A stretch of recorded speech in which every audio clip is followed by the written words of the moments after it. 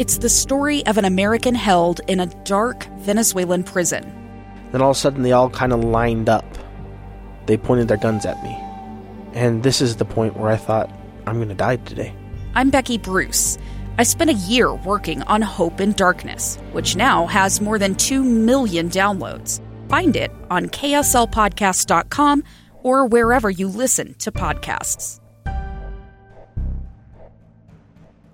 This debate will cover 6 major topics. At the beginning of each section, each candidate will have 2 minutes uninterrupted to answer my first question. The debate commission will then turn on their microphone only when it is their turn to answer, and the commission will turn it off exactly when the 2 minutes have expired. After that, both microphones will remain on, but on behalf of the voters, I'm going to ask you to please speak one at a time. The goal is for you to hear each other and for the American people to hear every word of what you both have to say. And so with that, if you're ready, let's start. And we will begin with the fight against the coronavirus. President Trump, the first question is for you. The country is heading into a dangerous new phase. More than 40,000 Americans are in the hospital tonight with COVID, including record numbers here in Tennessee. And since the two of you last shared a stage, 16,000 Americans have died from COVID. So please be specific.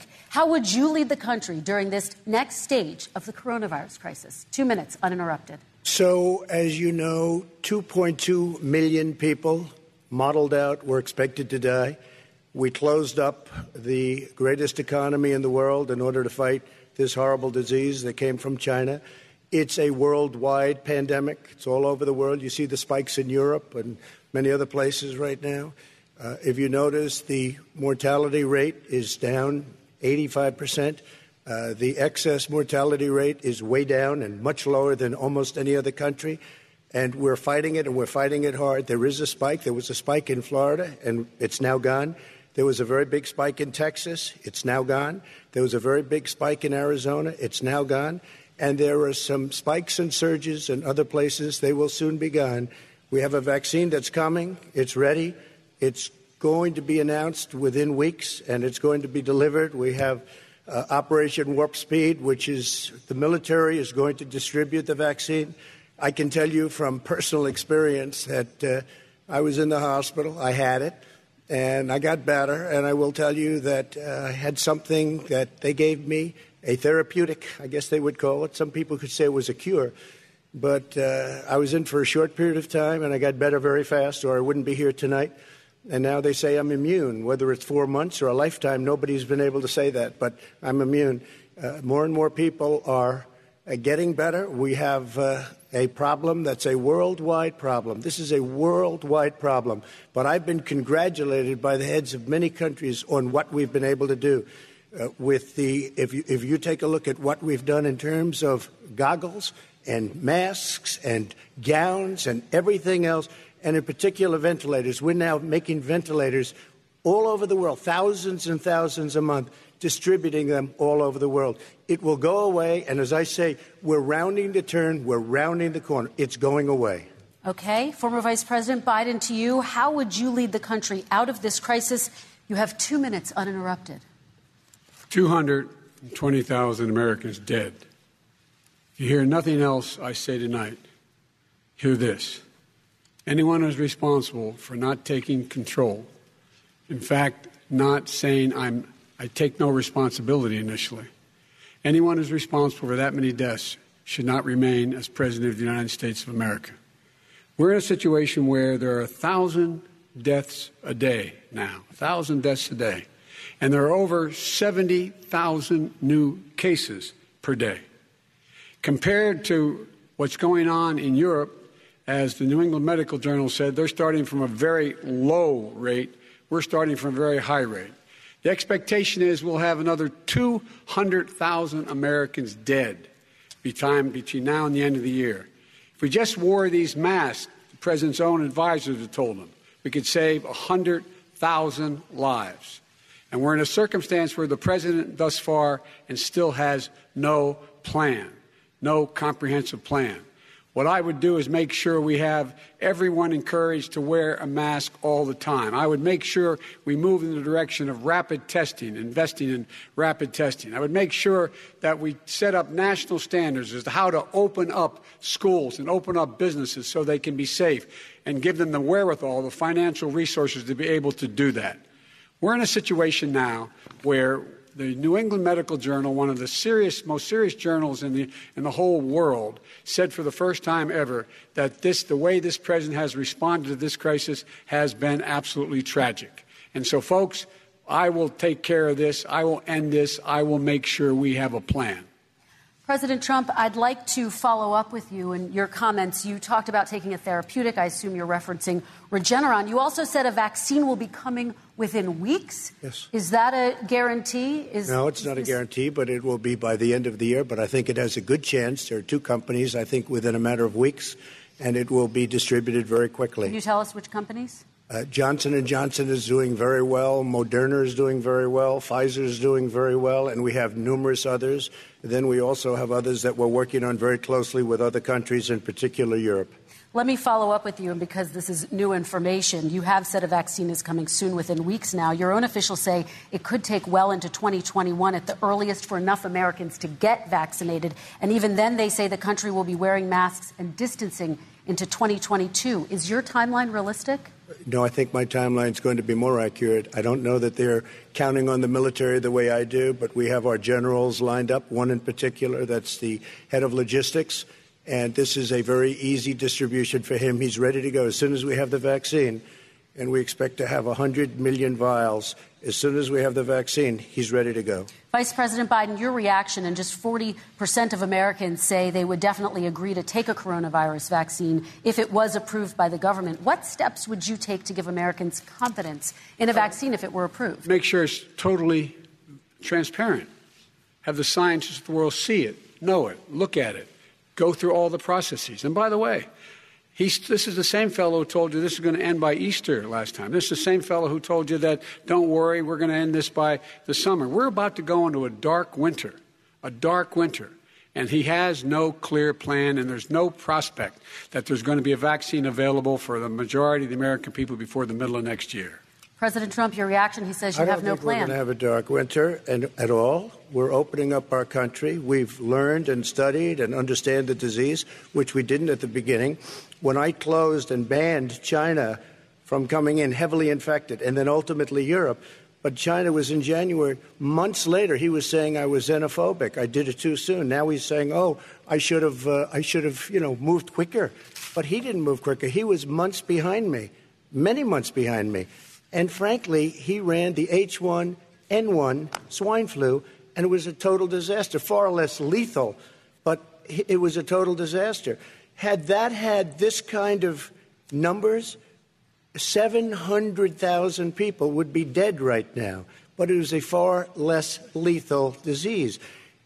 Look, his own person who ran that for him, who, as you know, was his chief of staff, said it was catastrophic. It was horrible. We didn't know what we were doing. Now he comes up and he tells us how to do this. Also, everything that he said about the way every single move that he said we should make, that's what we've done. We've done all of it. But he was way behind us. Vice President Biden, your response. My response is he is xenophobic, but not because he shut down access from China. And he did it late after 40 countries had already done that.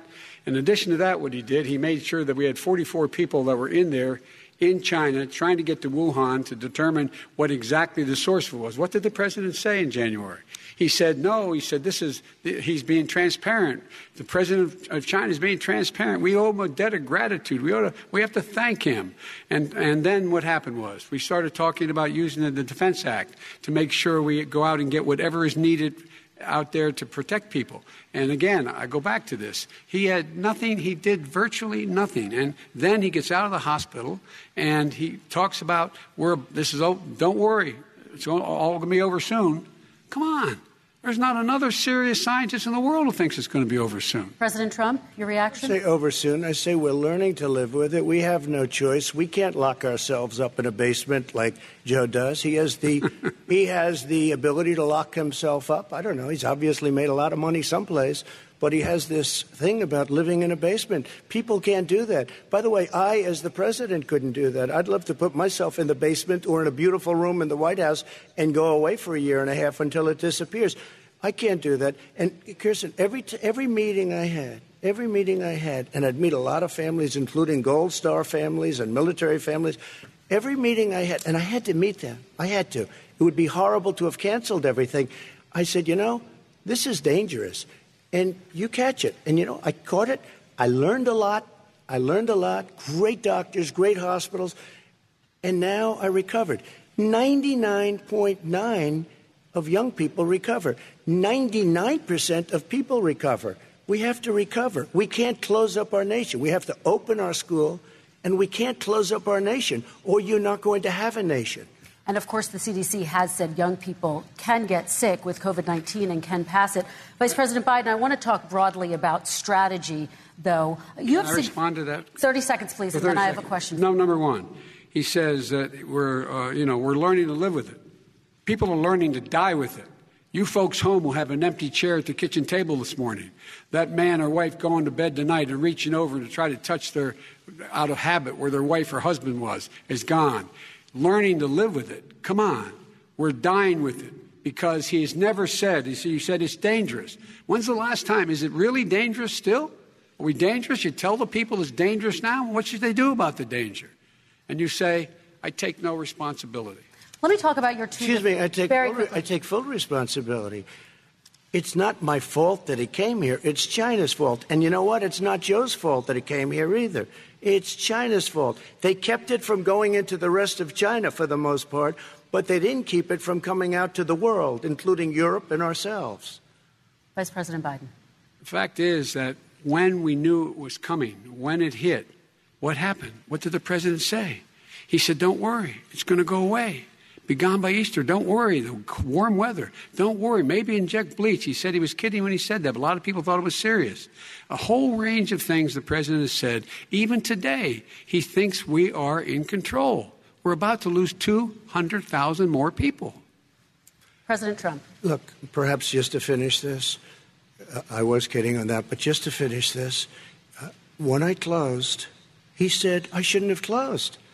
And that went on for months. Nancy Pelosi said the same thing. She was dancing on the streets in Chinatown in San Francisco. But when I closed, he said, this is a terrible thing. You're xenophobic. I think he called me racist even.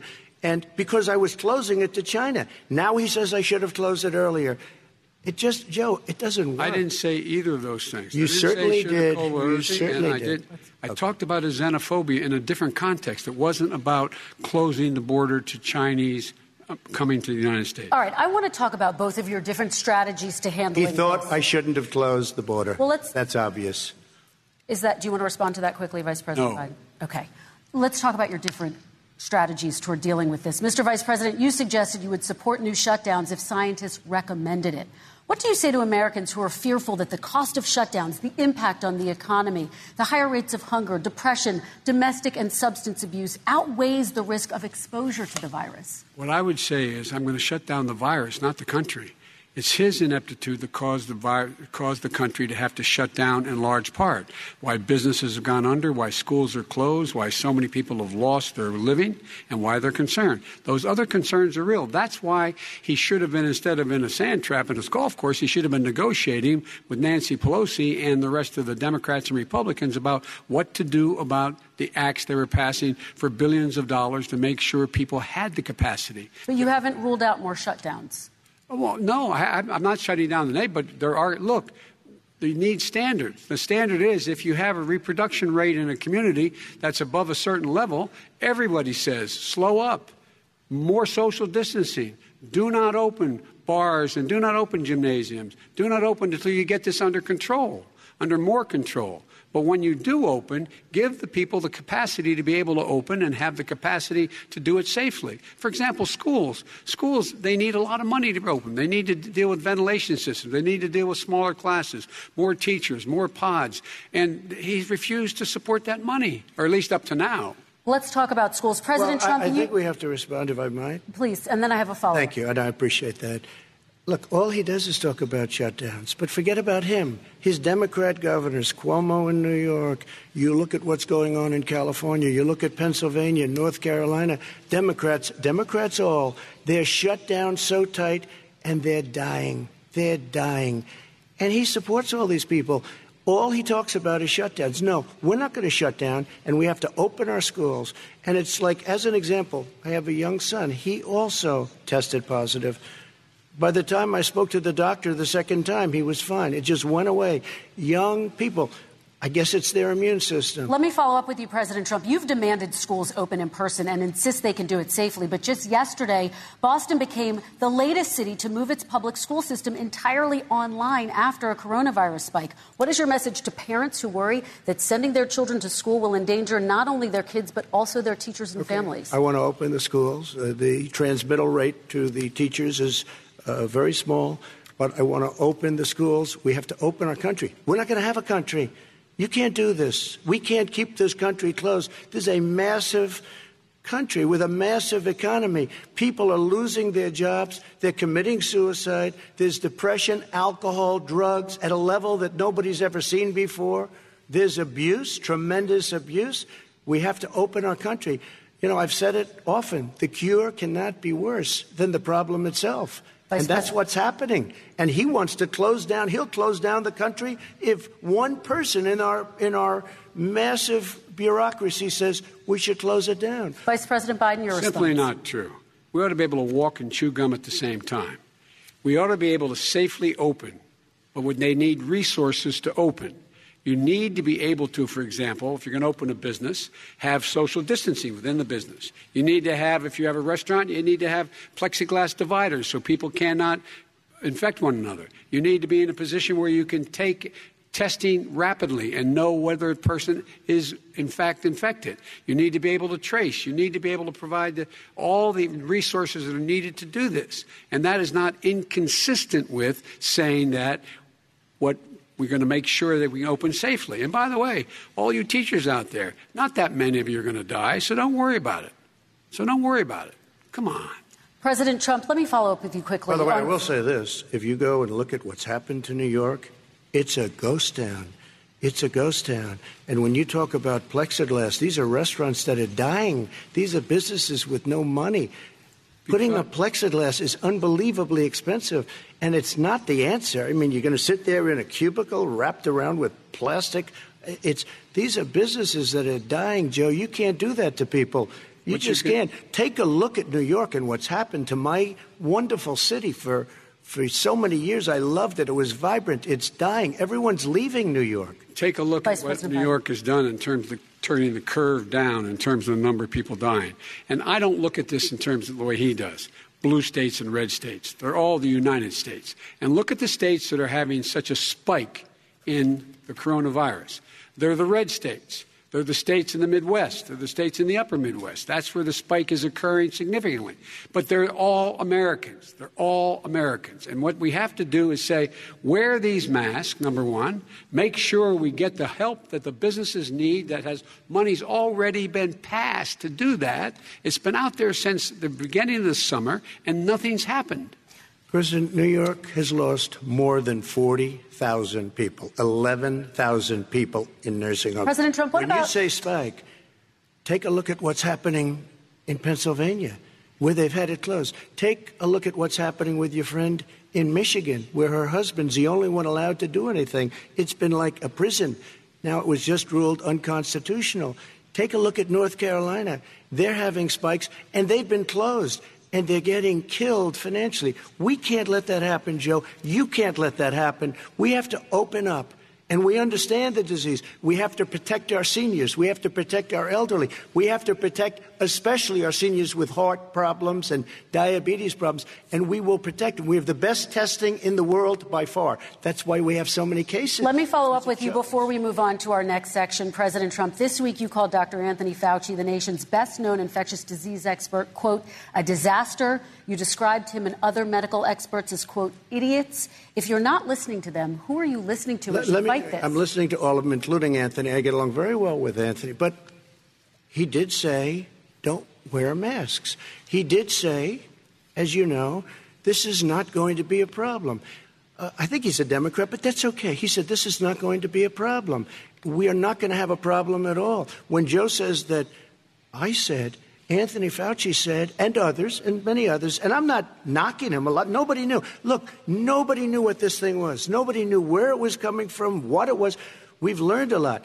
But Anthony said, don't wear masks. Now he wants to wear masks. Anthony also said, if you look back, exact words, here's his exact words. This is no problem. This is going to go away soon. So he's allowed to make mistakes. He happens to be a good person. Vice President Biden, your response quickly, and then we're going to move on to the next section. My response is that think about what the president knew in January and didn't tell the American people.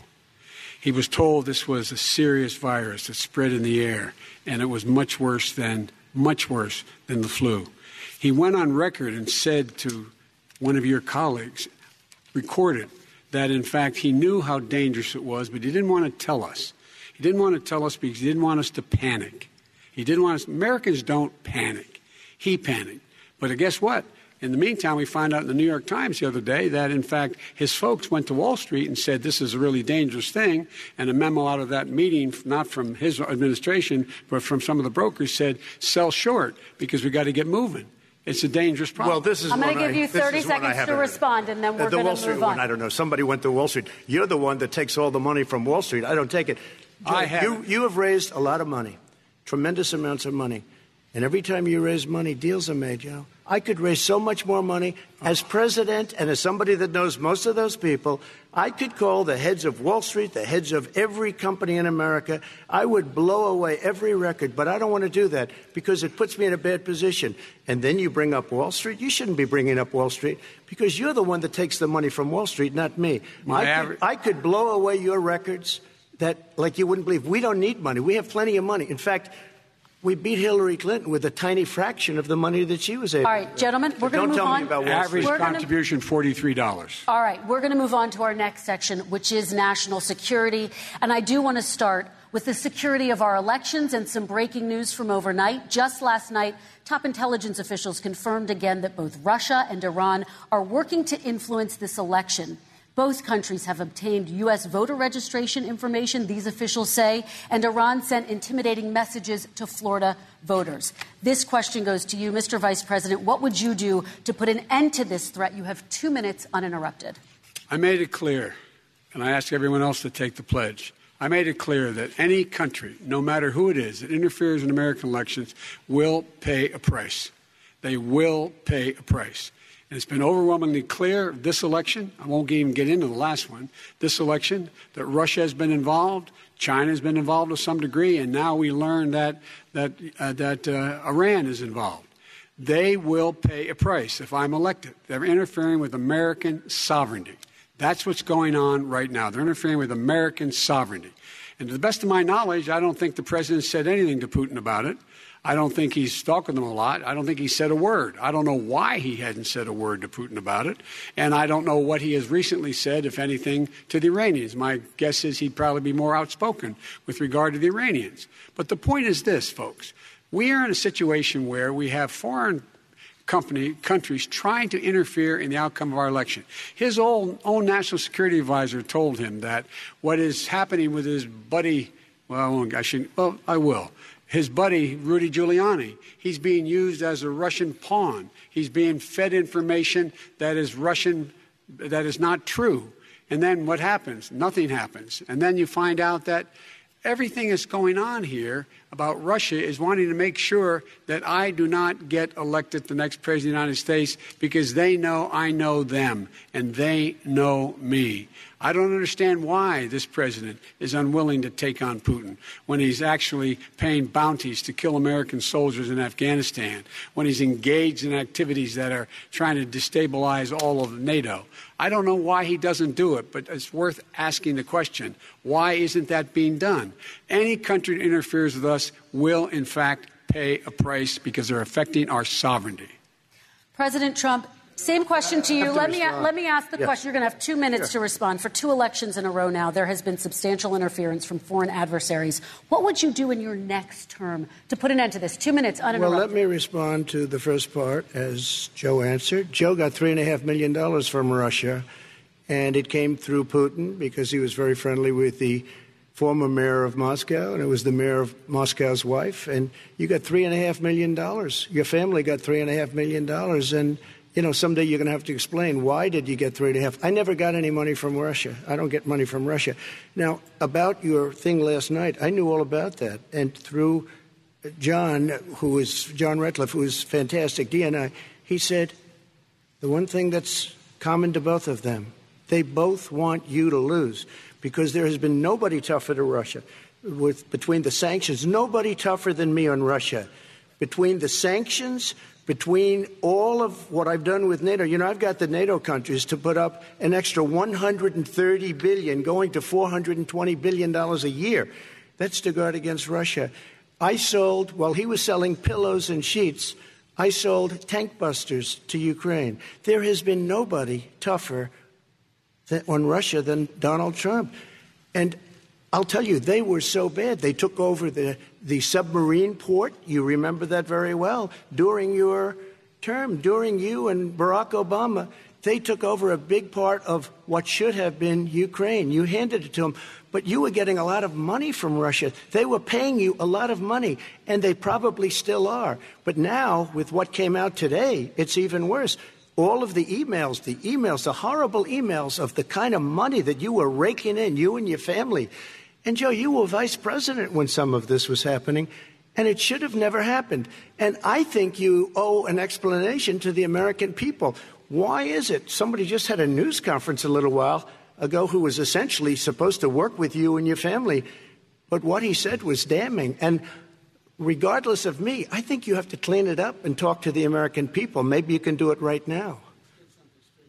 Vice President Biden, you may respond. 30 seconds. And then I do want to follow up on the election security. I have not taken a penny from any foreign source ever in my life.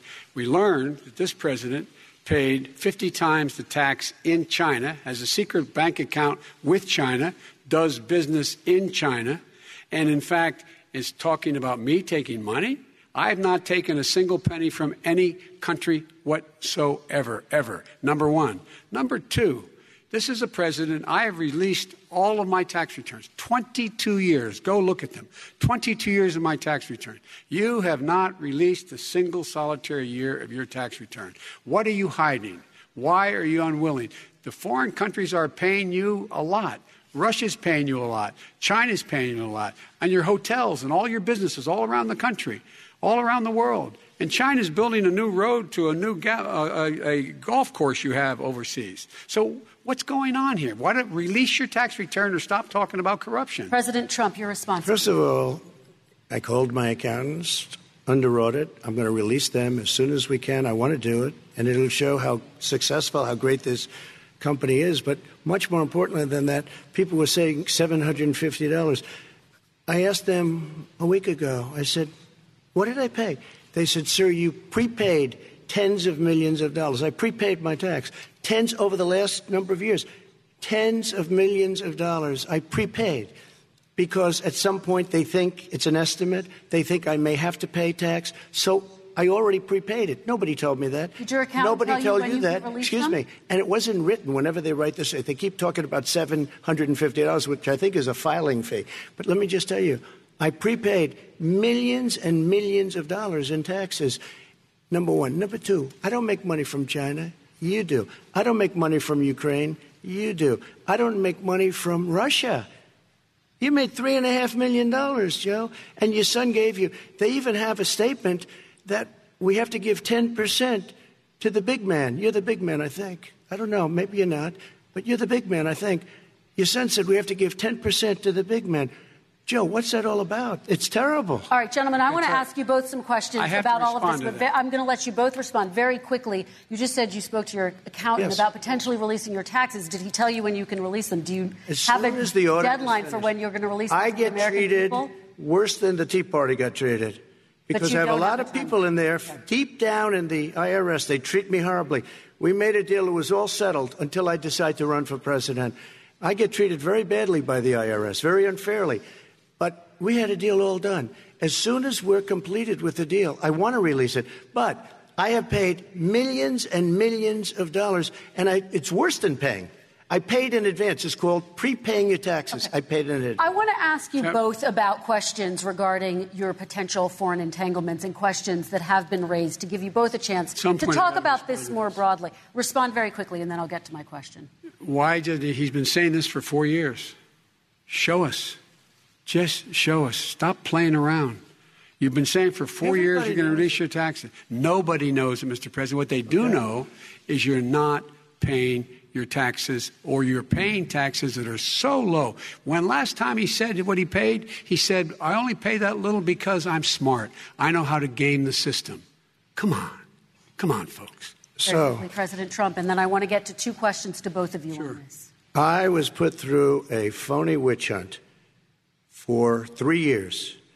It started before I even got elected. They spied on my campaign. No president should ever have to go through what I went through. Let me just say this. Mueller and 18 angry Democrats and FBI agents all over the place spent $48 million. They went through everything I had, including my tax returns, and they found absolutely no collusion and nothing wrong. $48 million.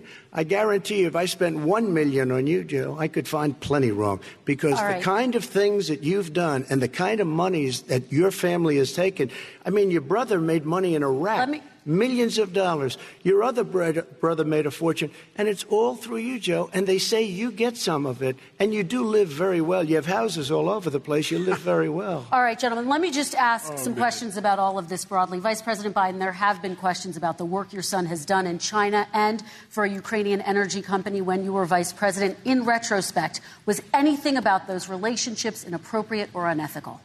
Nothing was unethical. Here's what the deal.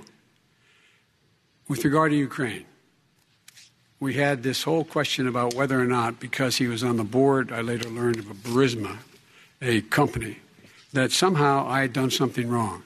Yet every single solitary person, when he was going through his impeachment, testifying under oath who worked for him, said, I did my job impeccably.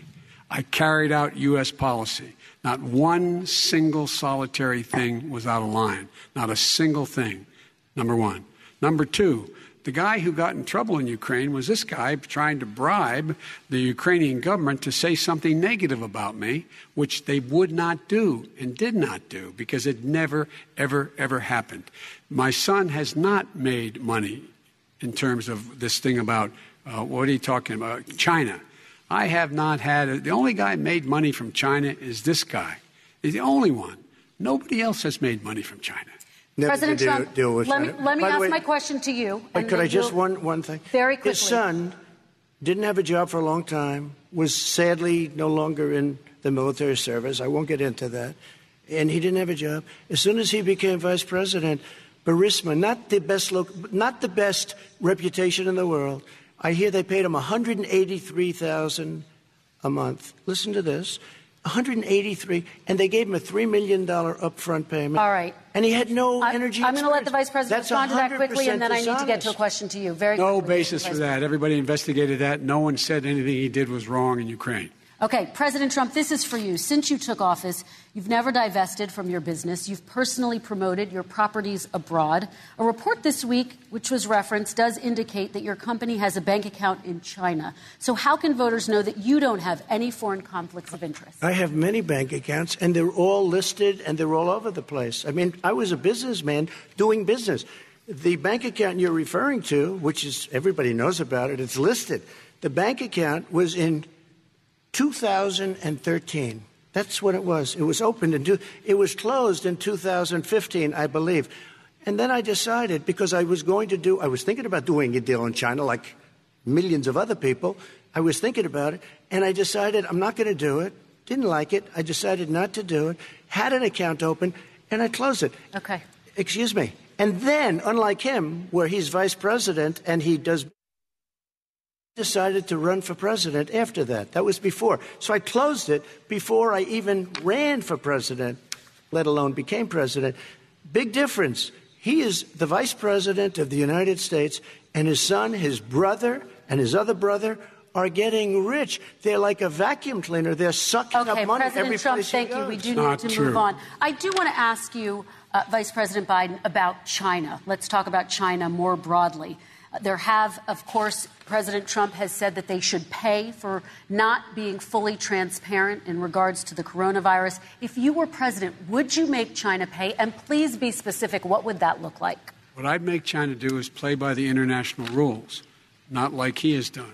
He has caused the deficit of China to go up, not down, with China, up, not down. We are making sure that in order to do business in China, you have to give all your intellectual property. You have to have a partner in China. It's 51%. We would not do that at all, number one. Number two, we're in a situation where China would have to play by the rules internationally as well. When I met with Xi, when I was still vice president, he said we're setting up air identification zones in the South China Sea. You can't fly through them. I said we're going to fly through them. We just flew B-52, B-1 bombers through it. We're not going to pay attention. They have to play by the rules. And what's he do? He embraces guys like the thugs like in North Korea and the Chinese president and Putin and others, and he pokes his finger in the eye of all of our friends, all of our allies. We make up we're 25% of the world's economy. We need to be having the rest of our friends with us saying to China, these are the rules. You play by them or you're going to pay the price for not paying by them economically. That's the way I will run it. And that's what we did in upholding steel tariffs and a range of other things when we were president and vice president. All right. Let's talk about North Korea. Excuse me. No, I have to respond to that. Okay. Very quickly, and then we're going to move on to North Korea. With $1.5 billion from China to manage after spending 10 minutes in office and being in Air Force Two, number one. Number two, there's a very strong email talking about your family wanting to make $10 million a year for introductions. President Trump, on China policy, though, what specifically are you going to do? What specifically are you going to do to make China pay? You've said you're going to make them pay. China is paying. They're paying billions and billions of dollars. I just gave $28 billion. New sanctions? I just gave $28 billion to our farmers. Taxpayers' money. It's what? Taxpayers' money. Didn't come from China. You know the taxpayer it's called China. China paid $28 billion, and you know what they did to pay it, Joe? They devalued their currency, and they also paid up. And you know who got the money? Our farmers, our great farmers, because they were targeted. You never charged them anything. Also, I charged them 25% on dumped steel because they were killing our steel industry. We were not going to have a steel industry. Okay. And now we have a steel industry. Okay. Vice President Biden, your response, please. Our response is, look, this isn't about – there's a reason why he's bringing up all this malarkey. There's a reason for it. He doesn't want to talk about the substantive issues. It's not about his family and my family. It's about your family. And your family's hurting badly. If you're making if you're a middle-class family, you're getting hurt badly right now. You're sitting at the kitchen table this morning deciding, well, we can't get new tires, they're bald because we have to wait another month or so. Or are we going to be able to pay the mortgage? Or who's going to tell her she can't go back to community college? They're the decisions you're making in the middle-class families like I grew up in Scranton and Claymont. They're in trouble. We should be talking about your families, but that's the last thing he wants to talk about. I want to talk about North Korea. Excuse me, I do want to turn to please. 10 seconds, Mr. President. That's 10 a seconds. typical political statement. Let's get off this China thing, and then he looks, the family, around the table, everything. Just a typical politician when I see that. Let's talk about North Korea. I'm not a typical Korea politician. Okay, that's why I got elected. Let's get off the subject of China. Let's talk sitting around the table. All right. Come on, Joe, you can do better. We're going to talk about North Korea now. President Trump, you've met with North Korean leader Kim Jong-un 3 times. You've talked about your beautiful letters with him. You've touted the fact that there hasn't been a war or a long-range missile test. And yet North Korea recently rolled out its biggest ever intercontinental ballistic missile and continues to develop its nuclear arsenal. Do you see that as a betrayal of the relationship you forged? Just 30 seconds here because we need to get on to the next So when I met with Barack Obama, we sat in the White House right at the beginning, had a great conversation. It was supposed to be 15 minutes, and it was well over an hour. He said the biggest problem we have with North Korea. He indicated we will be in a war with North Korea. Guess what? It would be a nuclear war, and he does have plenty of nuclear capability. In the meantime, I have a very good relationship with him. Different kind of a guy, but he probably thinks the same thing about me. We have a different kind of a relationship. We have a very good relationship, and there's no war. And, you know, about 2 months ago, he broke into a certain area. They said, oh, there's going to be trouble. I said, no, they're not, because he's not going to do that. And I was right. Look, instead of being in a war where millions of people, Seoul, you know, is 25 miles away, Millions and millions, 32 million people in Seoul. Millions of people would be dead right now. President we Trump, don't have that's a war, 30 and seconds. I have a good Thank relationship. You. Vice President Biden, to you, North Korea conducted 4 nuclear tests under the Obama administration. Why do you think you would be able to rein in this persistent threat Because right now? I'd make it clear, which we were making clear to China, they had to be part of the deal. Because here's the I made it clear, and as a spokesperson of the administration when I went to China, that they said, why are you moving your missile defense up so close? Why are you moving more forces here? Why are you continuing to do military maneuvers with South Korea? I said, because North Korea is a problem, and we're going to continue to do it so we can control them. We're going to make sure we can control them and make sure they cannot hurt us.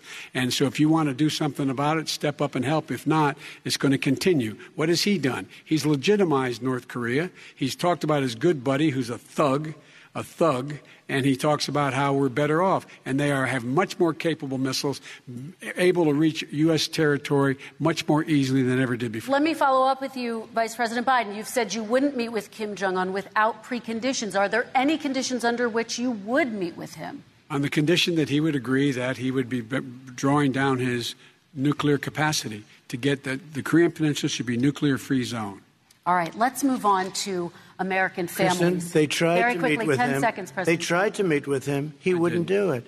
He didn't like Obama. He didn't like him. He wouldn't do it. Okay, I got to give him a chance to respond to that before we move on. And that's okay. You know what, North Korea, we're not in a war. We have a good relationship. You know, people don't understand. Having a good relationship with leaders of other countries is a good thing. We have a lot of questions to get to. Your response. We had a good relationship with Hitler before he, in fact, invaded Europe, the rest of Europe. Come on. The reason he would not meet with President Obama is because President Obama said, we're going to talk about denuclearization. We're not going to legitimize you, and we're going to continue to put stronger and stronger sanctions on you. That's why he wouldn't meet with us. All right, let's move on. Let's move on and talk about American families. He left me a mess, Kristen. President Trump, okay, we do need to move on. They left me a mess. North Korea was a mess. And in fact, if you remember the first 2 or 3 months, there was a very dangerous period in my first 3 months before we sort of worked things out a little bit. Okay. There was they left us a mess. And Obama would be, I think, the first to say it was the single biggest problem he thought that our country had. Okay, let's move on to American families and the economy. One of the issues that's most important to them is health care, as you both know. Today, there was a key vote on a new Supreme Court Justice, Amy Coney Barrett, and health care is at the center of her confirmation fight. Over 20 million Americans get their health insurance through the Affordable Care Act. It's headed to the Supreme Court, and your administration, Mr. President, is advocating for the court to overturn it. If the Supreme Court does overturn that law, those 20 million Americans could lose their health insurance almost overnight. So what would you do if those people have their health insurance taken away? You have 2 minutes uninterrupted. Sure. First of all, I've already done something that nobody thought was possible. Through the legislature, I terminated the individual mandate. That is the worst part of Obamacare, as we call it. The individual mandate where you have to pay a fortune for the privilege of not having to pay for bad health insurance. I terminated. It's gone. Now it's in court because Obamacare is no good. But then I made a decision. Run it as well as you can to my people, great people. Run it as well as you can. I could have gone the other route and made everybody very unhappy. They ran it. Premiums are down. Everything's down. Here's the problem. No matter how well you run it, it's no good. What we'd like to do is terminate it. We have the individual mandate done. I don't know that it's going to work. If we don't win, we will have to run it, and we'll have Obamacare, but it'll be better run. But it no longer is Obamacare, because without the individual mandate, it's much different. Pre-existing conditions will always stay. What I would like to do is a much better health care, much better, will always protect people with pre-existing. So I'd like to terminate Obamacare, come up with a brand new, beautiful health care. The Democrats will do it because there'll be tremendous pressure on them, and we might even have the House by that time, and I think we're going to win the House, okay? You'll see, but I think we're going to win the House. But come up with a better health care, always protecting people with pre-existing conditions. And one thing very important, we have 180 million people out there that have great private health care. Far more than we're talking about with Obamacare. Joe Biden is going to terminate all of those policies. These are people that love their health care, people that have been successful, middle-income people, been successful. They have 180 million plans, 180 million people, families, under what he wants to do, which will basically be socialized medicine. He won't even have a choice. They want to terminate 180 million plans. We have done an incredible job on health care, and we're going to do even better.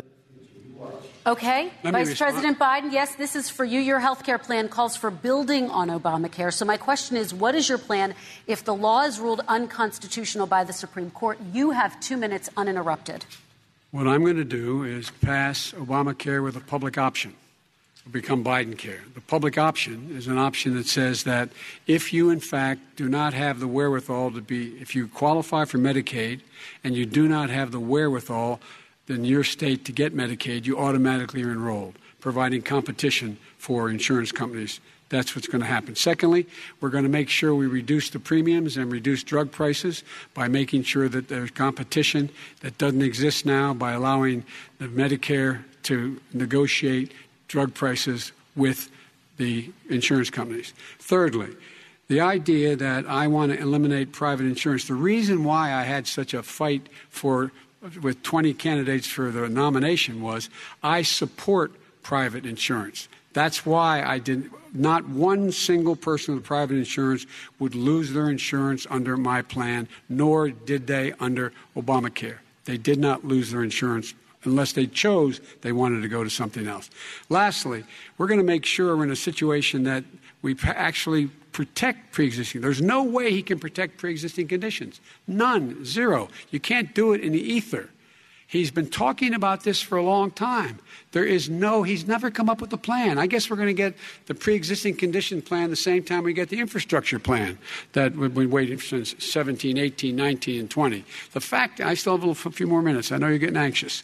The fact is that he's already cost the American people, because of his terrible handling of the COVID virus and the economic spillover, 10 million people have lost their private insurance. And he wants to take away 22 million more people who have it under Obamacare, and over 110 million people with pre-existing conditions. And all the people from COVID are going to have pre-existing conditions. What are they going to do? I have a follow-up for you, Vice President Biden. It relates to something that President Trump said. He's accusing you of wanting socialized medicine. What do you say to people who have concerns that your health care plan, which includes a government insurance option, takes the country one step closer to a health care system run entirely by the government? What's your response to them? I say it's ridiculous. It's like saying that, we're the idea that the fact that there's a public option that people can choose, that makes it a socialist plan. Look, the difference between the president, I think health care is not a privilege, it's a right. Everyone should have the right to have affordable health care. And I am very proud of my plan. It's gotten endorsed by all the major labor unions as well as a whole range of other people who, in fact, are concerned in the medical field. This is something that's going to save people's lives, and this is going to give some people an opportunity to have health care for their children. How many of you home are worried and rolling around in bed tonight wondering what in God's name you're going to do if you get sick because you've lost your home insurance, your health insurance your company's gone under? We have to provide health insurance for people at an affordable rate, and that's what I do. President Trump, excuse me, he was there response. For 47 years. He didn't do it. He was now there as vice president for 8 years, and it's not like it was 25 years ago. It was 3 3/4. It was just a little while ago, right? Less than 4 years ago. He didn't do anything. He didn't do it. He wants socialized medicine, and it's not that he wants it. His vice president, she is more liberal than Bernie Sanders and wants it even more. Bernie Sanders wants it. The Democrats want it. You're going to have socialized medicine, just like he went with fracking. We're not going to have fracking. We're going to stop fracking. We're going to stop fracking. Then he goes to Pennsylvania after he gets a nomination, where he got very lucky to get it. And he goes to Pennsylvania and he says, oh, we're going to have fracking. And you never asked that question. And by the way, so far, I respect very much the way you're handling this, I have to say. By the way. But somebody should ask the question. You can ask. He goes for a year. There will be no fracking. We have a number of topics we're going to get to. That's a big question. We're going to get to. It's the same thing with socialized medicine. I have to respond. Vice President, your response, please. My response is people deserve to have affordable health care, period. Period, period, period. And the Biden care proposal will, in fact, provide for that affordable health care, lower premiums. What we're going to do is going to cost some money. It's going to cost over $750 billion over 10 years to do it.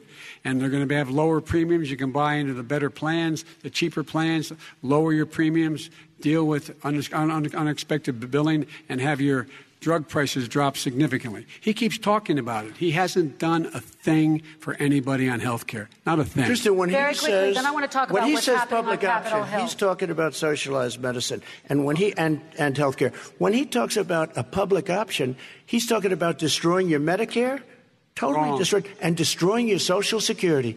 And this whole country will come down. You know, Bernie Sanders tried it in his state. He tried it in his state. His governor was a very liberal governor. They wanted to make it work. Okay, let's let Vice President Biden respond. It doesn't Vice work. President He's Biden a very responds. confused guy. He thinks he's running against somebody else. He's running against Joe Biden.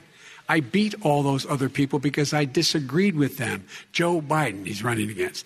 And the idea that we're in a situation that they're going to destroy Medicare, this is the guy that the actuary at Medicare said, if in fact, at Social Security, if in fact he continues to withhold his plan to withhold the tax on Social Security will be bankrupt by 2023 with no way to make up for it. This is the guy who's tried to cut Medicare. So the idea that Donald Trump is lecturing me on Social Security and Medicare, come on. He tried to get rid of, he tried to hurt Social Security years ago. Go back and look at the records. He tried to hurt Social Security years ago. All right, let's move on. I'm going to move on. Mr. President, I have to move on to the next question. They say the stock market will boom if I'm elected. If he's elected, the stock market will crash. Okay, let's move on to the next question. Very quickly. Look, the idea that the stock market is booming is his only measure of what's happening. Where I come from in Scranton and Claymont, the people don't live off of the stock market. Just in the last three years during this crisis, the billionaires in this country made, according to the Wall Street, $700 billion more dollars. $700 billion more dollars. Because that's his only measure. What happens to the ordinary people out there? What happens to them? Let's talk about what's happening on Capitol Hill. We're going to move on. 401ks are through the roof. We're going to move on. Stock are through the roof. All right. And he doesn't come from Scranton. That's like he lived there for a short period of time before he even knew it. We're going to move on to the next question. And the people of Pennsylvania Let me will show move you on to my next question, gentlemen. They understand. As of tonight, more than 12 million people are out of work. And as of tonight, 8 million more Americans have fallen into poverty. And more families are going hungry every day. Those hit hardest are women and people of color. They see Washington fighting over a relief bill. Mr. President, why haven't you been able to get them the help they need? 30 seconds here. Because Nancy Pelosi doesn't want to approve it. I do. But you're the president. I do, but I still have to get. Unfortunately, that's one of the reasons I think we're going to take over the House, because of her. Nancy Pelosi doesn't want to approve anything because she'd love to have some victories on a date called November 3rd. Nancy Pelosi does not want to approve it. We are ready, willing, and able to do something. Don't forget, we've already approved 3 plans, and it's gone through, including the Democrats, in all fairness. This one she doesn't want. It's near the election because she thinks it helps her politically. I think it hurts her politically. All right, Mr. Vice President. The Republican leader in the United States Senate said he can't pass it. He will not be able to pass it. He does not have Republican votes. Why isn't he talking to his Republican friends? Let me follow up with you, Vice President. If we made a Biden, deal, because the Republicans let me ask pass Vice President Biden a question. You are the leader of the Democratic Party. Why have you not pushed the Democrats to get a deal for the American people? Well, I have, and they have pushed it. Look, they passed this act all the way back in the beginning of the summer. This is like it's not new. It's been out there. This HEROES Act has been sitting there. And look at what's happening. When I was in charge of the Recovery Act with $800 billion, I was able to get $145 billion to local communities that have to balance their budgets and states that have to balance their budgets, so then have to fire firefighters, teachers, first responders, law enforcement officers, so they could keep their cities and counties running. He will not support that. They have not done a thing for them. And Mitch McConnell said, let them go bankrupt. Let them go bankrupt. Come on. What's the matter with these guys? The bill that was passed in the House was a bailout of badly run, high-crime, Democrat, all run by Democrats, cities and states. It was a way of getting a lot of money, billions and billions of dollars to these states. It was also a way of getting a lot of money from our people's pockets to people that come into our country illegally. We were going to take care of everything for them. And what that does, and I'd love to do that, I'd love to help them, but what that does, everybody all over the world will start pouring into our country. We can't do it. This was a way of taking care of them. This was a way of spending on things that had nothing to do with COVID, as per your question. But it was really a big bailout for badly run Democrat cities and states. All right, If I get elected, I'm running as a proud Democrat, but I'm going to be an American president. I don't see red states and blue states. What I see is American, United States. And folks, every single state out there finds themselves in trouble. They're going to start laying off, whether they're red or blue, cops, firefighters, first responders, because they have to balance their budget. And the founders were smart. They allowed the federal government to deficit spend to compensate for the United States of America. I want to talk about the minimum wage, gentlemen. Mr. Vice President, we are talking a lot about struggling small businesses and business owners these days. Do you think this is the right time to ask them to raise the minimum wage? You, of course, support a $15 federal minimum wage. I do, because I think one of the things we're going to have to do is we're going to have to bail them out, too. We should be bailing them out now, those small businesses. You got 1 in 6 of them going under. They're not going to be able to make it back. They passed a package that allows us to be able to call PPP. Money is supposed to go to help them do everything from organize how they can deal with their businesses being open safely. Schools, how they can make classrooms smaller, how they can hire more teachers, how they can put ventilation systems in. They need the help. The businesses as well as the schools need the help. But these guys will not help them. Is not giving them any of the money. We are going to move on to immigration, one thing very but I want to get your reaction. We have to help our small businesses by raising the minimum wage. That's not helping. I think it should be a state option. Alabama is different than New York. New York is different from Vermont. Every state is different. It should be a state option. You said very recently. We have to help. It's very important. We have to help our small businesses. How are you helping your small businesses when you're forcing wages? What's going to happen, and what's been proven to happen, is when you do that, these small businesses fire many of their employees. You said very recently you would consider raising the federal minimum wage to $15 an hour. You said recently you would consider raising the federal minimum wage to $15 an hour. Is that still the case? And I would consider it to an extent, but what I really like, in a second administration, but not to a level that's going to put all these businesses out of business. It should be a state option. Look, I've lived in different places. I know different places. They're all different. Some places, $15 is not so bad. In other places, other states, $15 would be Okay, President ruinous. Trump, thank you. Quick response, Vice President Biden. 2 jobs, 1 job, be below poverty. People are making $6, $7, $8 an hour. These first responders, we all clap for as they come down the street because they've allowed us to make it. What's happening? They deserve a minimum wage of $15. Anything below that puts you below the poverty level. And there is no evidence that when you raise the minimum wage, businesses go out of business. That is simply not true. We're going to talk about immigration. We're going to talk about immigration now, gentlemen, and we're going to talk about families within this context. Mr. President, your administration separated children from their parents at the border, at least 4,000 kids. You've since reversed your zero-tolerance policy, but the United States can't locate the parents of more than 500 children. So how will these families ever be reunited? Children are brought here by coyotes and lots of bad people, cartels, and they're brought here, and they used to use them to get into our country. We now have as strong a border as we've ever had. We're over 400 miles of brand new wall. You see the numbers, and we let people in, but they have to come in legally, and they come in through merit. But how will you reunite these kids with their families, Let me just tell you, Mr. President? They built cages. You know, they used to say, I built the cages, and then they had a picture in a certain newspaper, and it was a picture of these horrible cages, and they said, look at these cages. President Trump built them, and then it was determined they were built in 2014. That was him. Do you have a plan to reunite the kids? Yes, we're working on it we're trying very hard. But a lot of these kids come out without the parents. They come over through cartels and through coyotes and through gangs. Vice President Biden, let me bring you into this conversation. Quick response and then another question to you. These 500-plus kids came with parents. They separated them at the border to make it a disincentive to come to begin with. Real tough. We're really strong. And guess what? They cannot, it's not coyotes didn't bring them over. Their parents were with them. They got separated from their parents. And it makes us a laughing stock and violates every notion of who we are as a nation. Let me ask you a follow-up Kristen, question. they did it. We changed the policy. Your response they to that? They did it. We changed. Did not. They built the cages. Who built the cages, Joe? Let's talk about what Who we're built the talking cages, about. Joe? Let's talk about what we're talking about. What happened? Parents were ripped. Their kids were ripped from their arms and separated. And now they cannot find over 500 sets of those parents, and those kids are alone. Nowhere to go.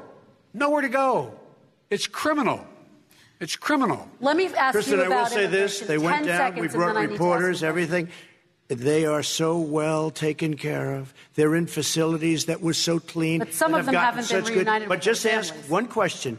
Who built the cages? I'd love you to ask him that. Who built the cages? Let me ask about your immigration policy, Mr. Vice President. The Obama administration did fail to deliver immigration reform, which had been a key promise during the administration. It also presided over record deportations as well as family detentions at the border before changing course. So why should voters trust you with an immigration overhaul now? Because we made a mistake. It took too long to get it right. It took too long to get it right. I'll be president of the United States, not vice president of the United States. And the fact is, I've made it very clear. Within 100 days, I'm going to send to the United States Congress a pathway to citizenship for over 11 million undocumented people. And all of those so-called dreamers, those DACA kids, they're going to be immediately certified again to be able to stay in this country and put on a path to citizenship. The idea that they are being sent home by this guy, and they want to do that, is they've gone to a country they've never seen before. I can imagine you're 5 years old, your parents are taking you across the Rio Grande River, and it's illegal. And you say, oh, no, Mom, leave me here. I'm not going to go with you.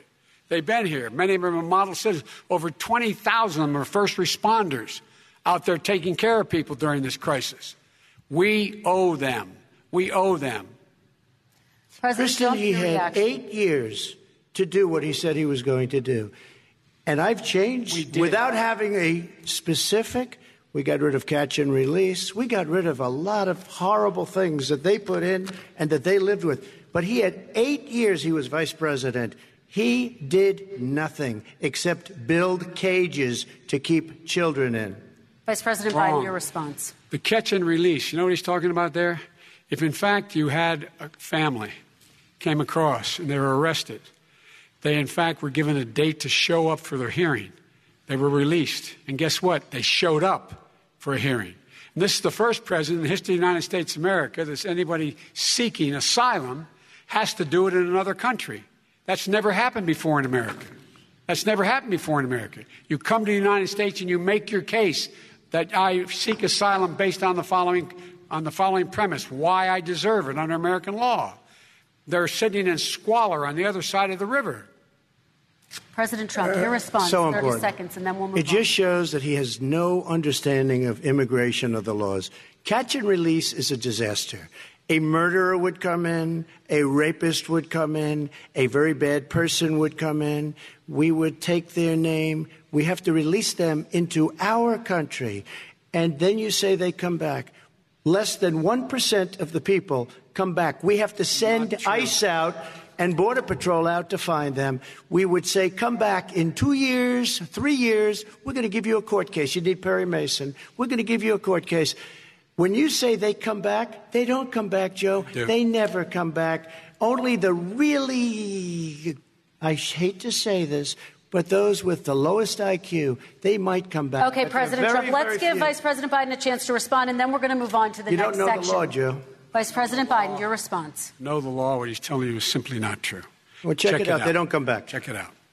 All right, let's move on. But we don't have to worry about it because they terminated it, so we don't have to worry about it anymore. Let's move on to the next and you have section. 525 kids not knowing where in God's name they're going to be and lost their parents. Go ahead. All right. Let's talk about our next section, which is race in America. And I want to talk about the way black and brown Americans experience race in this country. Part of that experience is something called the talk. It happens regardless of class and income. Parents who feel they have no choice but to prepare their children for the chance that they could be targeted, including by the police, for no reason other than the color of their skin. Mr. Vice President, in the next 2 minutes, I want you to speak directly to these families. Do you understand why these parents fear for their children? I do. You know, my daughter is a social worker, and she's written a lot about this. She has a graduate degree from the University of Pennsylvania in social work. And, you know, one of the reasons why I ended up working on the east side of Wilmington, Delaware, which is 90% African American, was to learn more about what was going on. I never had to tell my daughter, if she's pulled over, make sure she puts, for a traffic stop, put both hands on top of the wheel and don't reach for the glove box because someone may shoot you. But a black parent, no matter how wealthy or how poor they are, has to teach their child when you're walking down the street, don't have a hoodie on when you go across the street. Making sure that you, in fact, if you get pulled over, yes, sir, no, sir, hands on top of the wheel, because you are, in fact, the victim, whether you're a person making child of a $300,000 a year person or someone who's on food stamps. The fact of the matter is there is institutional racism in America. And we have always said, we've never lived up to it, that we hold these truths to be self-evident. All men and women are created equal. But guess what? We have never, ever lived up to it, but we've always constantly been moving the needle further and further to inclusion, not exclusion. This is the first president to come along and says, that's the end of that. We're not going to do that anymore. We have to provide for economic opportunity, better education, better health care, better access to schooling, better access to opportunity to borrow money to start businesses. All the things we can do, and I've laid out a clear plan as to how to do those things, just to give people a shot. It's about accumulating the ability to have wealth as well as it is to be free from violence. President Trump, same question to you, and let me remind you of the question. I would like you to speak directly to these families. Do you understand why these parents fear for their children? Yes, I do. And again, he's been in government 47 years. He never did a thing except in 1994 when he did such harm to the black community. And they were called, and he called them super predators. And he said that. He said it, super predators. And they have never lived that down. 1994, your crime bill, the super predators. Nobody has done more for the black community than Donald Trump. And if you look, with the exception of Abraham Lincoln, possible exception, but the exception of Abraham Lincoln, nobody has done what I've done. Criminal justice reform. Obama and Joe didn't do it. I don't even think they tried because they had no chance at doing it. They might have wanted to do it, but if you had to see the arms I had to twist to get that done, it was not a pretty picture, and everybody knows it, including some very liberal people that cried in my office. They cried in the Oval Office. 2 weeks later, they're out saying, gee, we have to defeat him. Criminal justice reform, prison reform, opportunity zones with Tim Scott, a great senator from South Carolina. He came in with this incredible idea for opportunity zones. It's one of the most successful programs. People don't talk about it.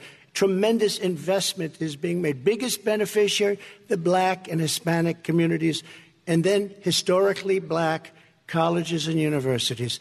After 3 years of coming to the office, I love some of those guys. They were great. They came into the office and they said, I said, what are you doing? After 3 years, I said, why do you keep coming back? Because we have no funding. I said, you don't have to come back every year. We have to come back because President Obama would never give them long-term funding, and I did. 10-year long-term funding, and I gave them more money than they asked for because they said, I think you need more. And I said, the only bad part about this is I may never see you again because I got very friendly with them, and they like me and I like them. But I saved historically black colleges and universities. Okay, and we're going to talk about both of your records, but your response to that, Vice President? My response to that is I never, ever said what he accused me of saying. The fact of the matter is, in 2000, though, after the crime bill had been in the law for a while, this is a guy who said, the problem with the crime bill, there's not enough people in jail. There's not enough people in jail. And go on my website, get the quote, the date when he said it. Not enough people. He talked about marauding gangs, young gangs, and the people who are going to maraud our cities. This is a guy who in the Central Park five innocent black kids, he continued to push for making sure that they got the death penalty. None of them were guilty of the crimes they were suggested. Look, and talk about granted, he did in fact let 20 people, he commuted 20 people's sentences. We commuted over 1,000 people's sentences. Over 1,000. The very law he's talking about is a law that, in fact, initiated by Barack Obama.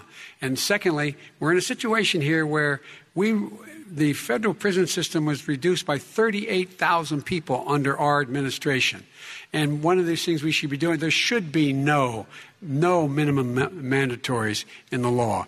That's why I'm offering $20 billion to states to change their state laws to eliminate minimum mandatories and set up drug courts. No one should be going to jail because they have a drug problem. They should be going to rehabilitation, not to jail. We should fundamentally change the system, and that's what I'm going to do. But why didn't he do it 4 years ago?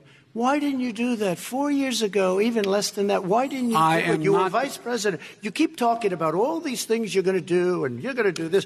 But you were there just a short time ago, and you guys did nothing. We did. You know, Joe, I ran because of you.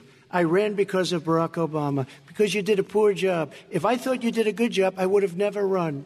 I would have never run. I ran because of you. I'm looking at you now. You're a politician. I ran because of you. All right, Vice President Biden, your response to that, and then I do have some questions for both of you. Well, I tell you what, I hope he does look at me, because what's happening here is, you know who I am. You know who he is. You know his character. You know my character.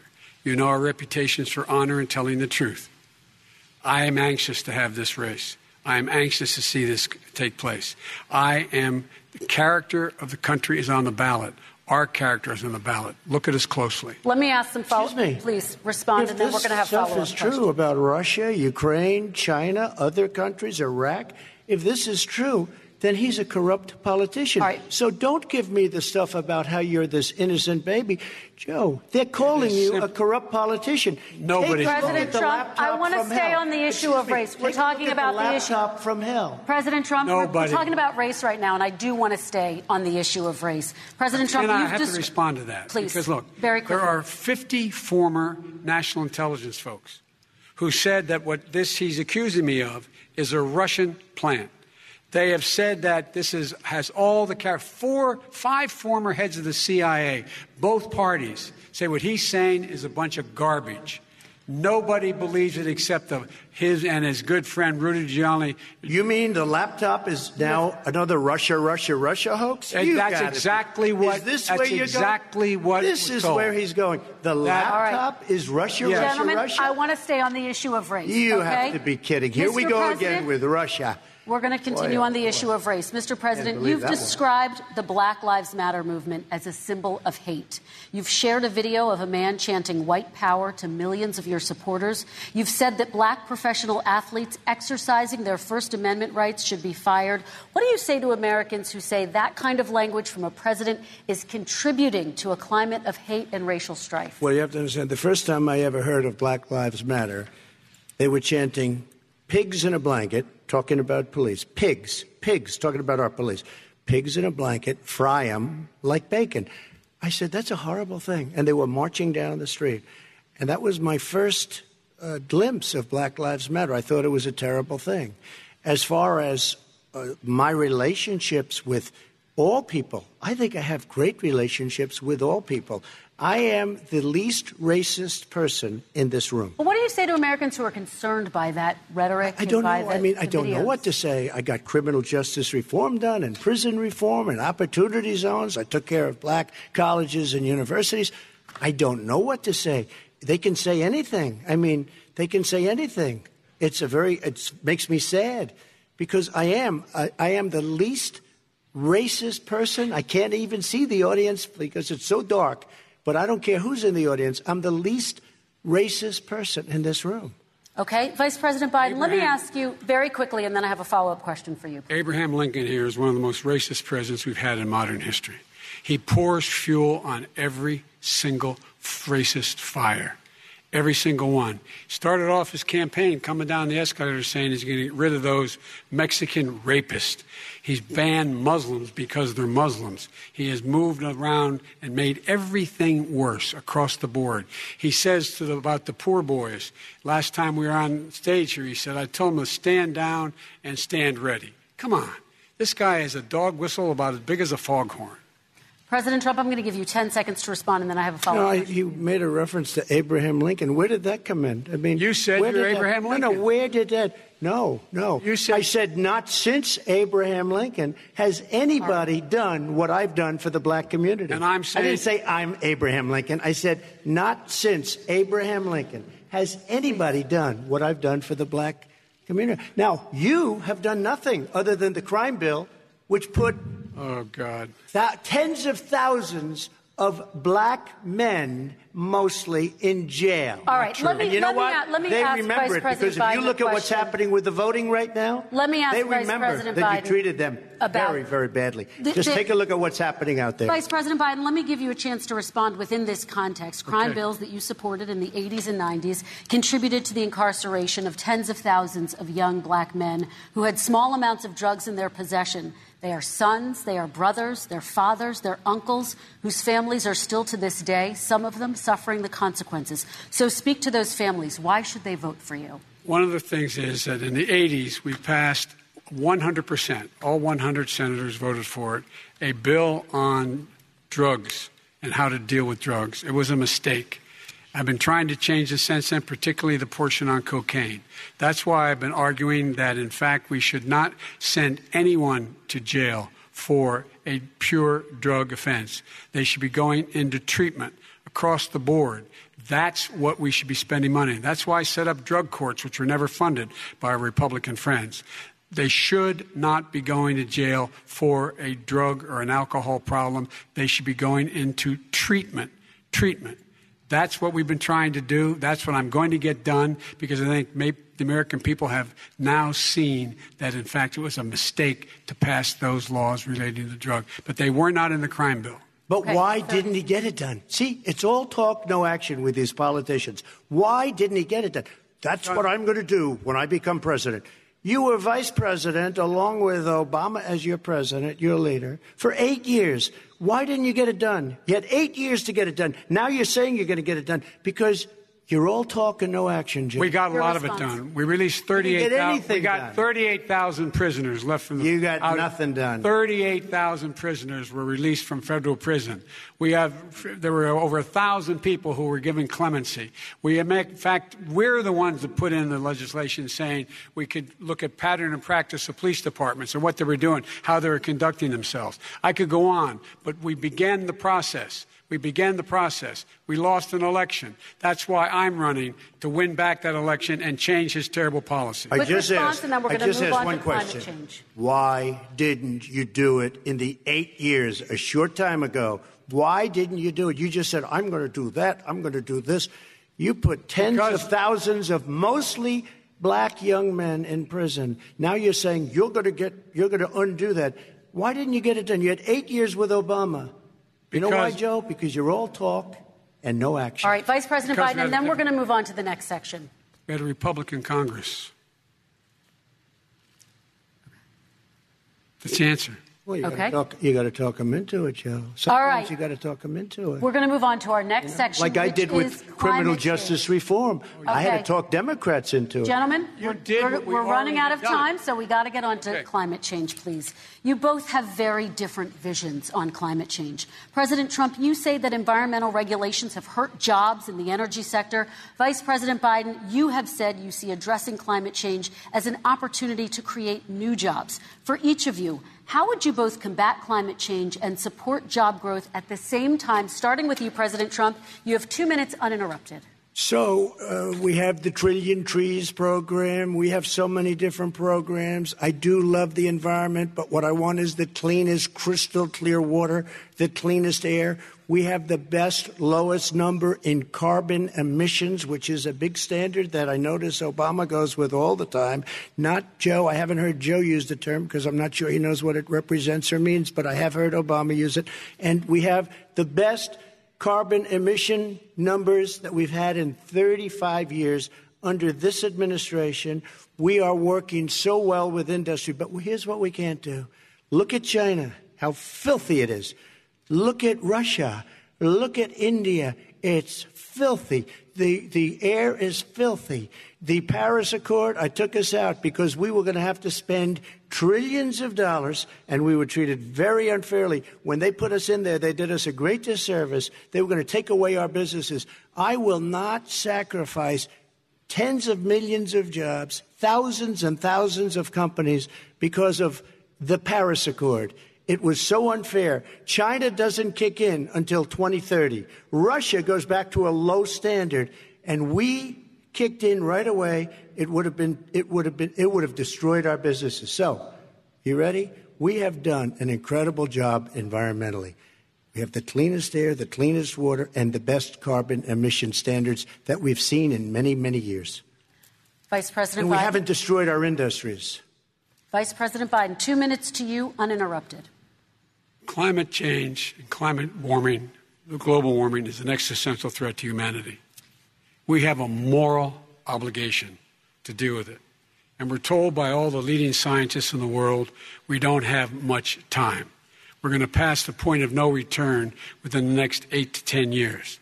4 more years of this man eliminating all the regulations that were put in by us to clean up the climate, to limit limit emissions, will put us in a position where we're going to be in real trouble. Here's where we have a great opportunity. I was able to get both all the environmental organizations as well as labor, the people worried about jobs, to support my climate plan. Because what it does, it will create millions of new good-paying jobs. We're going to invest in, for example, 50,000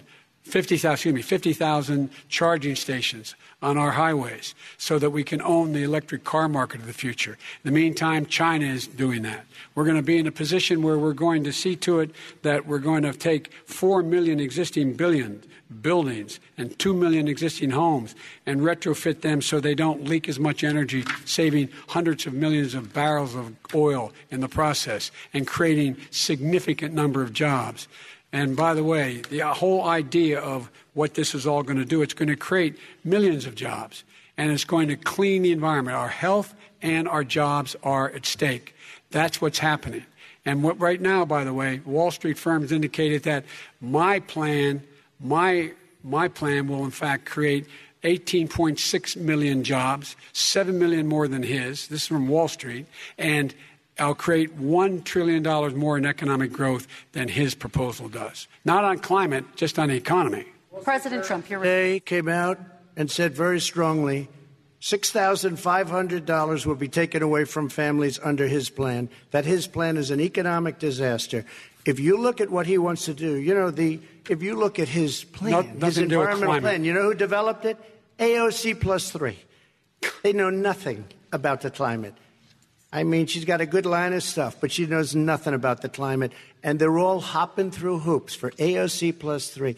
Look, their real plan costs $100 trillion.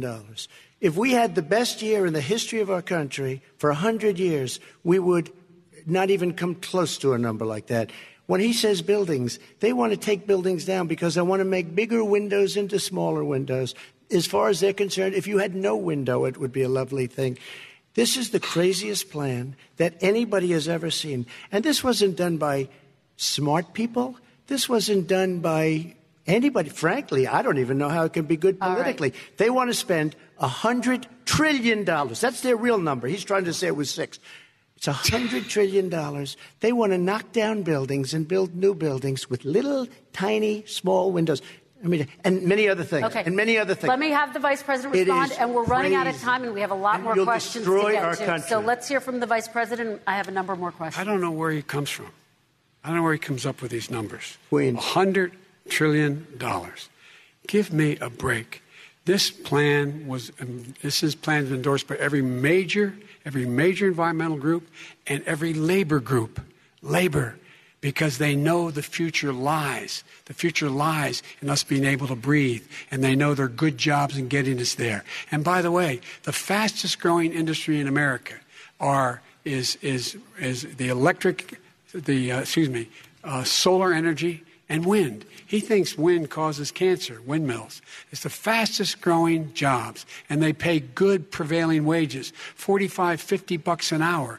We can grow and we can be cleaner if we go the route I'm proposing. President Trump, please respond, and then I have some follow-ups. We are energy independent for the first time. We don't need all of these countries that we had to fight war over because we needed their energy. We are energy independent. I know more about wind than you do. It's extremely expensive, kills all the birds. It's very intermittent. It's got a lot of problems. And they happen to make the windmills in both Germany and China. And the fumes coming up, if you're a believer in carbon emission, the fumes coming up to make these massive windmills is more than anything that we're talking about with natural gas, which is very clean. One other thing. Find me a scientist who said that. I love solar, but solar doesn't quite have it yet. It's not powerful yet to really run our big, beautiful factories that we need to compete with the world. So False. It's all a pipe dream. But you know what we'll do? We're going to have the greatest economy in the world. But if you want to kill the economy, get rid of your oil industry. You want, and what about fracking? All right, let me allow Vice President Biden to respond. I never said I oppose fracking. You said it on tape. I did. Show the tape. Put it on your website. I'll put it on. Put it on the website. The fact of the matter is he's flat lying. Would you rule out banning fracking? I do rule out banning fracking because the answer, we need other industries to transition to get to ultimately a complete zero emissions by 2025. What I will do with fracking over time is make sure that we can capture the emissions from the fracking, capture the emissions from gas. We can do that, and we can do that by investing money in doing it. But it's a transition to that. I have one more question in this pod, and then we have... He was against fracking. He said it. I will show that to you tomorrow. I am against fracking. Until he got the nomination, went to Pennsylvania, then he said, but you know what, Pennsylvania? He'll be against it very soon because his party is totally against it. Fracking on federal land, I said. No fracking or oil on federal land. Let me ask this final question in this section, and then I want to move on to our final section. President Trump, people of color are much more likely to live near oil refineries and chemical plants. In Texas, there are families who worry the plants near them are making them sick. Your administration has rolled back regulations on these kinds of facilities. Why should these families give you another 4 years in office? The families that we're talking about are employed heavily, and they're making a lot of money, more money than they've ever made.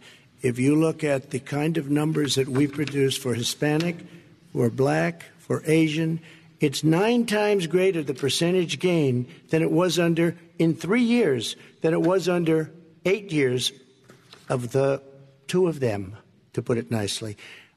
9 times more.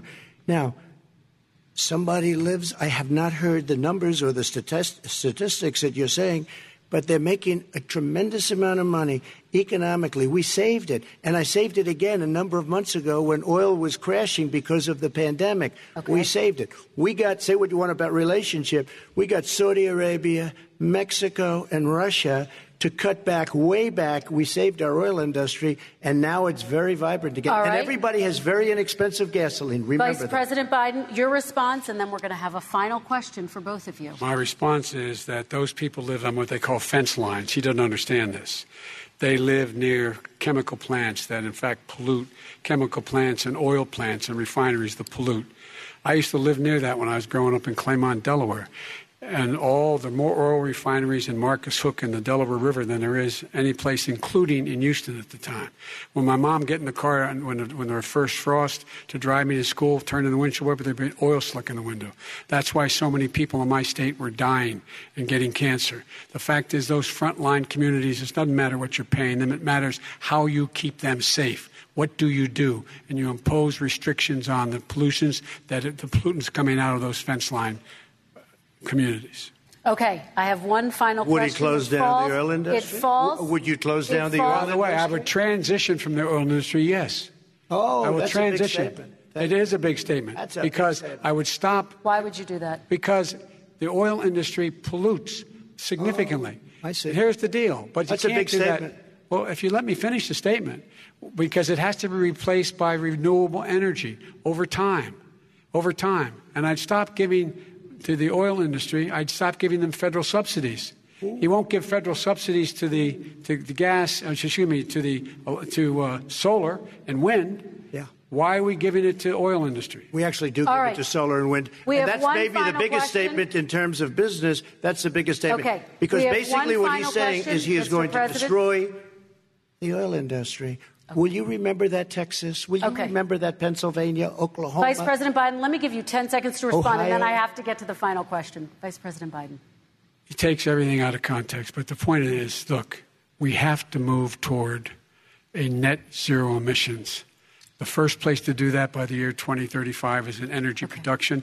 By 2050, totally. All right. One is he final going to get China to do it? No, we're finished with is this. He we going have to to get move China on to our do final question. No, We have to move on to our final question. I'm going to rejoin Paris Accord and make China abide by what they agreed to. All right. This is about leadership, gentlemen.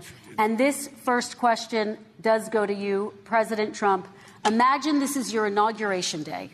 What will you say in your address to Americans who did not vote for you? You'll each have 1 minute, starting with you, Mr. We have to make our country totally successful as it was prior to the plague coming in from China.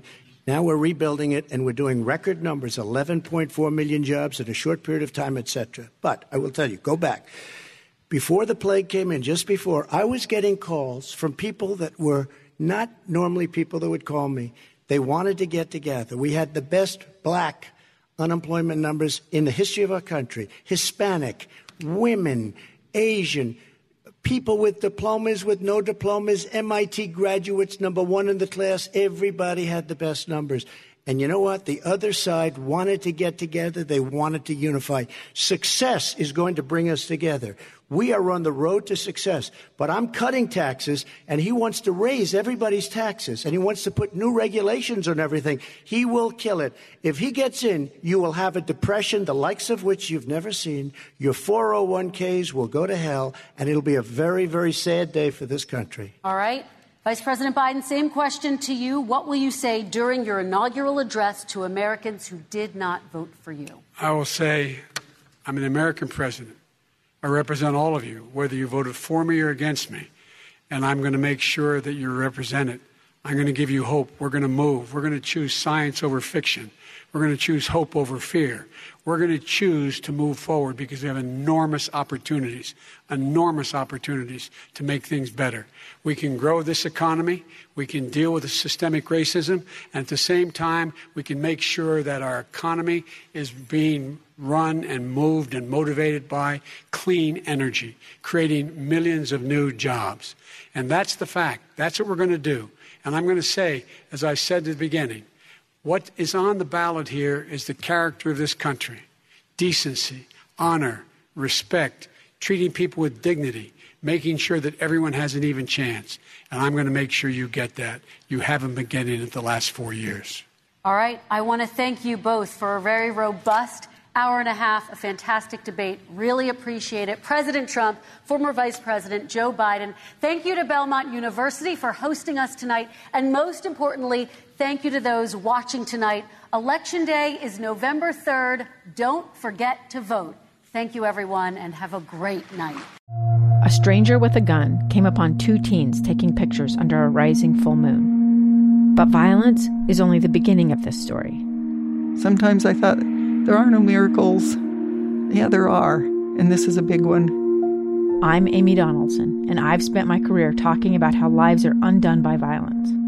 The Letter is a podcast about how lives are remade. Follow The Letter at theletterpodcast.com or wherever you get your podcasts.